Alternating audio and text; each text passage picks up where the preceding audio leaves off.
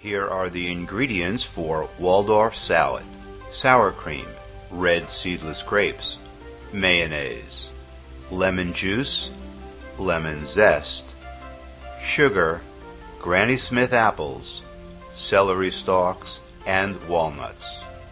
Let's prepare the ingredients and get started by first cutting the seedless grapes. Then wash the lemon and slice off some of the peel with the zesting tool. Then chop it up a little. Squeeze the lemon into lemon juice. Now core and chop the apples into half-inch pieces. Slice the celery thin and chop the walnuts, which can be done in a blender. Now, in a large bowl, combine the mayonnaise, the sour cream, the lemon juice, the lemon zest, and the sugar, and blend it up together. Add the chopped apple, the sliced celery, and the halved grapes, and toss it.